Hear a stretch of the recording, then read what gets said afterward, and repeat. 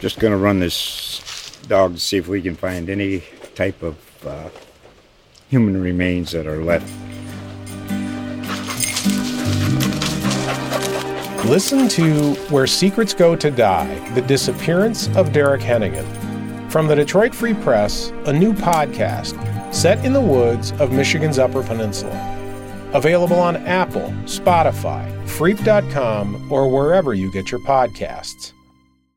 Pastini is Eugene's new Italian bistro at Oakway Center, dedicated to serving up two of life's greatest pleasures, pasta and wine. Join them for classic favorites like spaghetti and meatballs, linguine with clams and sausage, and fettuccine Alfredo paired with hand-selected Pacific Northwest and Italian wines. Pastini.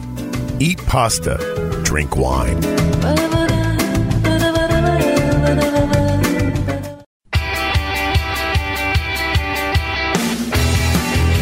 Welcome to the Duck Pod from ducksports.com. Here's Ryan Thorburn and Austin Meek from the Register Guard Newsroom. All right, we're back, Austin. Another edition of the Duck Pod. Some football news recently. Oregon has hired a new defensive coordinator, Andy Avalos, to replace Jim Leavitt. Just your thoughts on the hire. This is a guy who had some pretty good success at Boise State and is a young up-and-comer type. Obviously, Jim is out the door and looking for his next adventure. So just your thoughts on this transition. Well, a little bit of a surprise. Were you a little surprised to see that news come out this week? I mean, I was, because some of the people I talked to over the past week or two, including Jim Leavitt, kind of thought that Keith Hayward was just going to move up a spot and take over. He's not. Him and Joe Salovey, I assume, will still keep those co-defensive coordinator tags on their job descriptions, but it's clear to me that Andy Avalos is the defensive coordinator and will be running the defense, calling the plays. Yeah, that's certainly how it appears. I mean, I guess we'll see how all the responsibilities shake out. I suppose, in theory, it's possible that Keith Hayward could end up still having a bigger role, as in terms of running the defense. But I don't think a guy like Andy Avalos is going to leave Boise State to come here to be a linebackers coach, just to have that DC title in name only. I think he's coming here, like you said, to run the defense and to bring in his scheme. So I will give Mario Cristobal some credit here. I think a lot of us, when Oregon said they were going to do a national search for a defensive coordinator, I think a lot of us thought maybe that was window dressing a little bit, like, okay, maybe you'll go talk to some people, but really you're going to hire a linebackers coach and you're going to give the job to Keith Hayward. I think that's what a lot of us expected. But apparently, Mario Cristobal really took that seriously and went out to find the best guy that he could find. And I think he hired somebody who's going to really bring a new energy and a new dimension to Oregon's defense, and I think that's a positive thing. Oregon's defense took some big strides under Jim Leavitt. Anybody who was here 3 years ago to watch that defense can attest to the fact that Jim Leavitt really accomplished a lot on that side of the ball. But I think you could make the argument that they didn't live up to their potential last year. Probably part of that was the fact that the head coach and the defensive coordinator just weren't really on the same page. So I think this probably gives you a lot of, if you're a Duck fan, I think this is something you should be excited about. That it's not just a continuation of what Oregon's been doing, but potentially something that could really take them to the next level.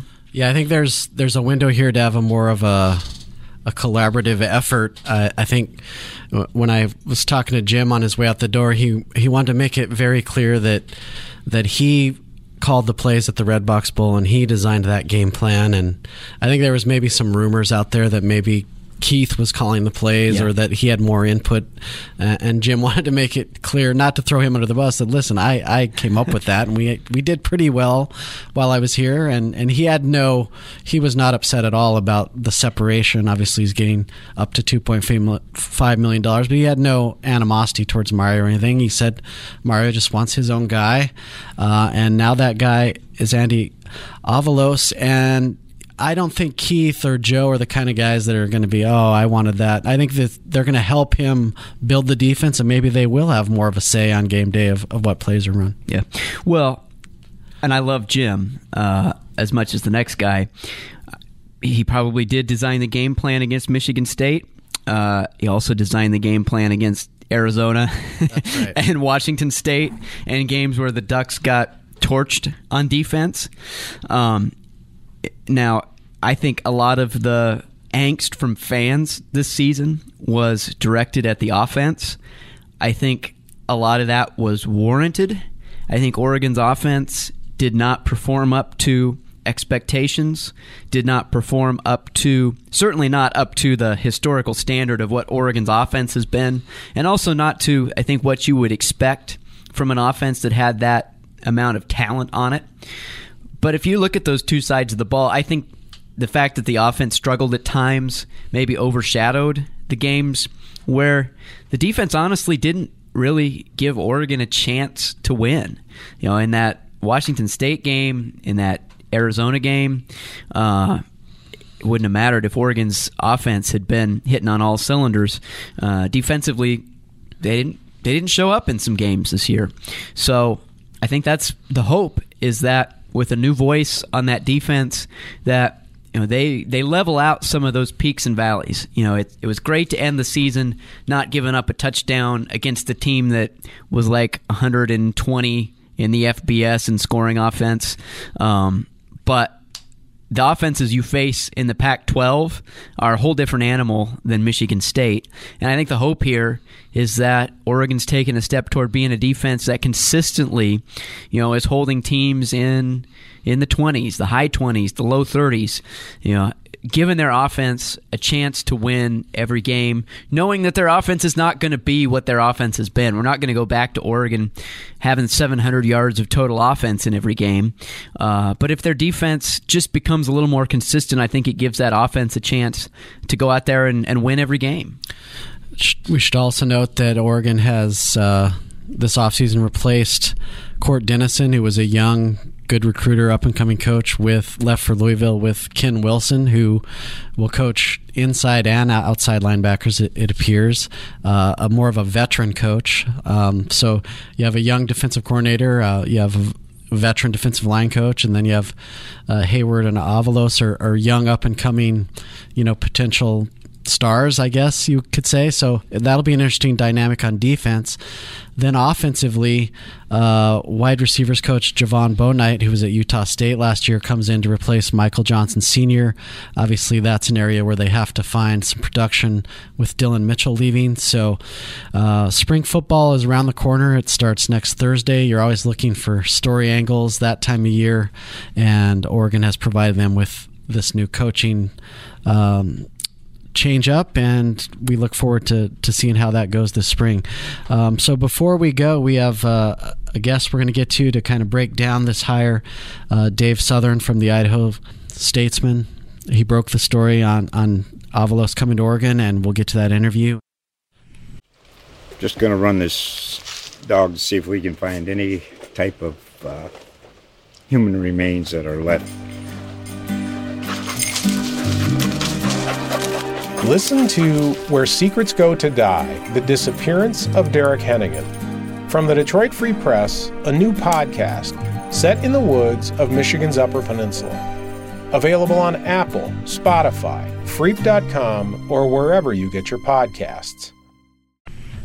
All right, we're back, and as promised, we have Dave Southorn from the Idaho Statesman, covers Boise State, and Dave broke the story on Andy Avalos coming to Oregon to be the new defensive coordinator. Dave, I guess, welcome, and thanks for doing this, and I guess just tell us a little bit about Coach Avalos and what he might bring to Oregon. Yeah, well, first of all, this is very exciting for me, considering that you and I go way back to the Border Daily camera days. So I appreciate you having me. It's with Andy, he was a guy that I think if you had to kind of rank the staff that Brian Harsin had and asked the fans who was their favorite, Andy probably would have been number one.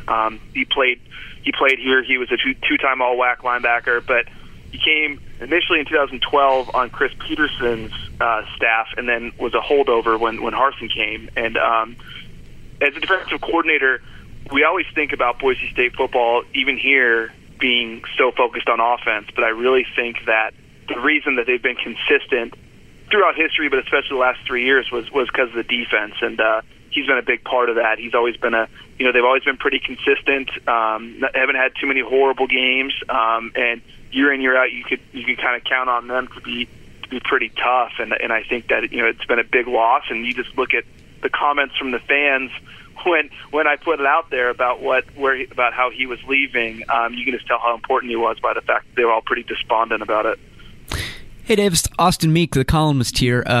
Were you surprised that he made this move? Had his name been mentioned for some other jobs, or did this kind of come out of the blue? Yeah, this one did come out a little bit out of the blue, though I will say usually when it's Oregon, maybe other Pac-12 schools, but when there's an opening, really any position, I think people here are a little cautious just because of their resources and the regionality and the growth potential. I think there's people's antenna are always up. So I know that even like when Court Dennison left, I think some people were like, okay, are they going to try to grab someone from the staff? And so I think that, but it was a little bit of a surprise because I don't think people thought Andy was a lifer, but he definitely had other opportunities, in the last couple of years. But he stuck around. He recently, last month, signed a new 2-year deal here. But I think that what kind of is become obvious is that Brian Harsin probably isn't going to be going anywhere unless someone really rolls out the red carpet. And I think that in Andy's mind, that gave him an opportunity to, go somewhere else and see what else is out there, and maybe he will realize that this is what he wants to do. I think that there's always in the back of people's minds here that one day he might be the head coach back at Boise State, but that's probably not going to happen for a little while. And I think that he wanted to go and kind of see if he could grow a bit. And I think that's that opportunity at Oregon for sure. Yeah, in my story, I kind of alluded to the fact that Mario Cristobal finally took something positive out of the Las Vegas Bowl, a new Boise State's defensive coordinator. But do you think that game played a factor in just getting him on Mario's radar, or do you think that's just coincidental? No, I don't think it's a coincidence at all. I mean, frankly, because obviously that was Mario's first game, and I think a lot of us, a lot of people, I guess, around the nation really saw, obviously Leighton Vander Esch had a huge game, and we knew about him, of course, and I think some people, in this area had kind of known about him, but I think that they were so good in that game, you couldn't help but notice, and because of that, again, like I mentioned, the regionality, and I think there's so many ties with Boise State and Oregon, whether it's historically playing each other, or Chris Peterson came from Oregon here. I think that Andy's kind of been on the radar ever since, and for good reason. And he's going to be able to continue doing a lot of the same things he did here, whether it's recruiting the same area, that sort of thing that he can bring to Oregon. And I think that for Mario, it probably was something that made a lot of sense in a lot of ways. Tell us a little bit about what to expect schematically from Andy's defense. It seems like they, a defense that throws a lot of different looks at the opposing offense. They played some 3-4, some 4-3, some 4-2-5. How would you kind of describe the philosophy behind his defense? Yeah, I think that's kind of a good way to put it, is that you really can't put a proper description on it necessarily, but I think what he does really well since day one, frankly, is play to his strengths. Whatever his roster has, if there's a strength, he's going to play to that. He's not going to try to make it fit a certain mold. And I think that what has really been around here, what has developed in terms of what he's been able to bring in, and he's been able to find some guys that are like in that 6'4", 220 range, and turn them into guys who are, the outside linebacker. They call them stud ends here. They've been able to have so much success with them. Last year they were able to play two at a time. They used to just have one. It was almost like a quarterback. You would have one in each class. And now they used two last year with Jabril Frazier and Curtis Weaver, and that worked great. And they brought in three more in this new class that they're basically saying, we want to get as many of those guys out there as we can. And it's worked to great success. And I think that's been part of the reason that he's been good, is because he's been able to adapt to what the strengths of his roster are. In the past, they've had a bunch of really good safeties. And they, like you kind of said, you mentioned the 4-2-5 thing, kind of using three safeties. Kekala Kaniho, who scored a touchdown against Oregon in that bowl game, he's kind of a good example of, he doesn't really have a position, but they're going to find a way to put him out there. And sometimes they use three safeties. That's what they have to do. That he's really good at adapting, and I think he's going to play to his strengths. Whatever the most talented position at Oregon is going to be for him, he's going to find those a way to get those guys out there.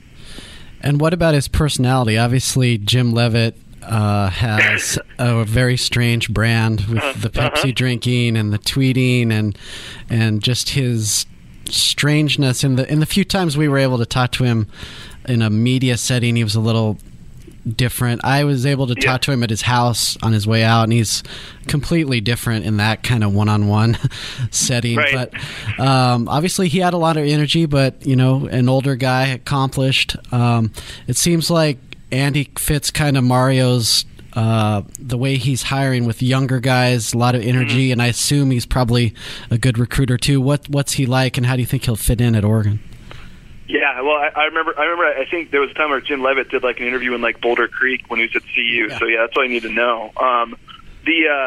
With Andy, one of the things that's always impressed me is the energy, but it's not like a corny, over the top energy. It's not a PJ Fleck sort of thing. Andy has an energy for what he's doing. He's a very smart guy, and the way that he would always. We'd get him weekly during the season, press conferences here, and he always was the sort of guy to give you some insight. He wasn't going to BS you, and one of the things about him I've always noticed is just under the surface there is a fire. There is something where if you mention something that, like, let's say they hadn't had an interception in like 3 or 4 games, you bring that up. You could tell it turned a little bit, that he wasn't mad at us about it, but he, that it's something that, fires him up, that he cares. So he's going to be the kind of guy that I think that you kind of mentioned, with the way that Mario's hiring his staff. I think he'd fit right in, and I think that translates onto the recruiting trail. One of the things that was really interesting to me was right after, the news came out, they brought in a kid early who graduated early. He's a true freshman, named Casey Klein, who had I want to say Oregon was interested in him. I know UCLA offered him, and he said that Andy was a huge reason he came to Boise State, and then he changed his profile picture on Twitter to a picture of him and Andy. So, like, he connects with a lot of the recruits, especially when we're talking about guys from like Southern California. He's been able to have really good relationships with those guys, and I think that because of that, they've been able to bring in some talent that they really weren't able to do even a couple years ago before he got here. Yeah, to follow up on that recruiting angle a little bit, the recruiting has really changed at Oregon under Mario Cristobal. They're really taking a national approach now. Oregon used to be really selective in recruiting. They would target like a handful of West Coast guys that they really liked, similar, I think, to the Chris Peterson approach. And now they just cast such a wide net. They're all over the country. How do you think Andy will kind of fit in to that? You mentioned Southern California. Is that sort of his turf recruiting wise? And obviously Oregon and Boise State, they might compete for some players. How do you think that transition will go, recruiting the type of athletes that he's recruiting at Oregon versus the recruiting that he was doing at Boise State? Yeah, and I think really like we were kind of mentioning, in the last couple of years, I do think that their recruiting has overlapped a little bit, because I think as Boise State has gotten better and been able to continue to win, they've been able to kind of get some of the kids that maybe Oregon was on a little bit. So I wouldn't see it necessarily changing a lot, but he's a Southern California guy. He also did a lot of stuff in the Inland Empire. So I know obviously, Oregon's down there a ton, so I wouldn't expect that to change, but they've been able to, find kids from all over here even too that have been really talented guys that he's helped land. Like they've got a kid who's a nose tackle, played a lot as a true freshman, who's going to end up being a heck of a player here named Scala Gahan. He's from kind of the Austin, Texas area. They've been able to find guys not just necessarily from Andy's footprint, but he's kind of been, I guess, if I had to put it, kind of a closer. When they bring, when he makes those visits to those guys, he really can lock them down, whether they're from his area or not. And I think that he's been able to do that with, like I said, with guys from all over the place. Well, Dave, I don't know what you're going to be doing in 2025. Hopefully you'll be at the Oregon at Boise State game. I can't guarantee I'll be there, but I will try. But I guess it's kind of cool that they're on the schedule. Boise State will come to Eugene in 2024 and 2026, and Oregon will go to Boise State in 2025. I guess, how would you kind of describe this kind of unique Power 5 versus Group of 5 rivalry of two teams that don't play that often, but when they do, it seems like one team wins and the other team scratches its helmet, and it's kind of unique. Yeah, it's awesome. I love it because I've been around here long enough where I covered those, the first two times when Boise State and Oregon played, obviously with Kellen when he was here. And, before the Vegas Bowl, I wrote kind of I talked to him and a couple other guys that played in those first two games that they've only played 3 times, but it does seem like it's a rivalry. It's very strange because all 3 of them, Boise State has won, but every single one of them had some sort of weird thing that happened, whether it was with Garrett Blunt and Byron Hout. That 08 game was Kellen's first road game. That was kind of the first moment where the nation took notice of the guy. And of course, 17 was Mario's first game. And so I think it's been fun. And I really think that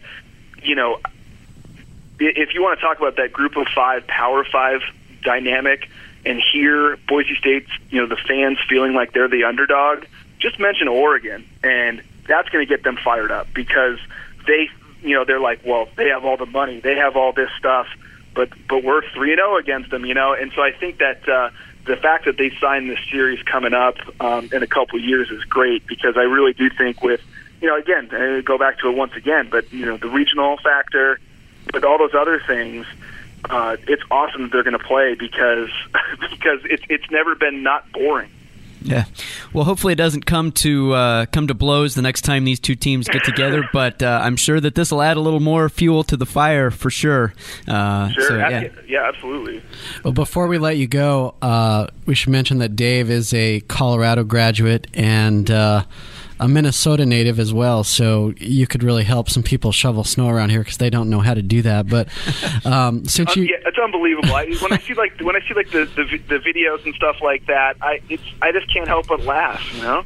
So speaking of Colorado, and as you mentioned, we go back to our Boulder roots here, but last night California beat Washington in hoops, and Austin's getting ready to go to this men's basketball tournament in Vegas. Do you have hope that the Buffs, and I guess Ducks fans should have hope too, that pretty much anybody can win this pathetic Pac-12 race this year? Yeah, I don't know if anyone actually deserves to win the conference this year just because it's been so bad, but there should be hope for everybody. I mean, it's funny you mentioned even Cal being so bad. Their point guard transferred from Boise State, so it's kind of even here, oh, look at that, even Cal can win something. But I think anyone can win it. I think CU's been frustrating because there's been times where they look like okay, they're hitting their stride, then they lose to Washington State. So I have no idea. Everyone's had a bad loss, so yeah, pretty much everybody's got a shot. But Oregon's got some talent, but they've had their injuries and all that stuff. So maybe lean to Washington, but it's really anybody's race except for Cal. I really don't think Cal is going to be able to keep that up. And I just thought of one more question while we have you here that I think Oregon fans will be somewhat interested in. Ever since Willie Taggart left, they love to see his failures at Florida State so far. And Boise State opens next season against Florida State. in the state of Florida. I think it's in Jacksonville or somewhere. Yeah. What's kind of the vibe? It's a long off season, so we look ahead to these matchups. What's kind of the thought in Boise about that game? Yeah, it's people are, over the moon about it, because still as of right now, they're supposed to come up here in 2020, and so of course people are amped about that too. But the funny part of it is, like, everyone's excited about it here, but Florida State had that down year last year, and their O-line was atrocious, and Boise State still returns a lot of their pass rushers. So there's a quiet confidence here. But then again, they're going to have Boise State has, I think. Yeah, there's one guy in spring ball right now who has thrown a pass, and he's thrown one for Boise State. All the rest have never done it. So when they have to go on the road, whoever's going to be the starting quarterback is going to be in for a pretty rude awakening, I bet. But the excitement level's really high here, and I think most people are assuming Florida State's going to be a little better. But there's a confidence that because of that year last year that they think like that they've got a good shot. This isn't one of the Bobby Bowden '90s behemoth teams. All right, Dave. Well, we've kept you long enough. We know that Boise State spring football is underway, and you're a busy guy. So thanks so much for joining us, and we look forward to seeing you down the road. Absolutely, guys. I appreciate it. Thanks, Dave. Thanks for listening to this episode of the Duck Pod from ducksports.com. Be sure to subscribe on iTunes, Google Play, Stitcher, or wherever you get your podcasts. And always available at ducksports.com.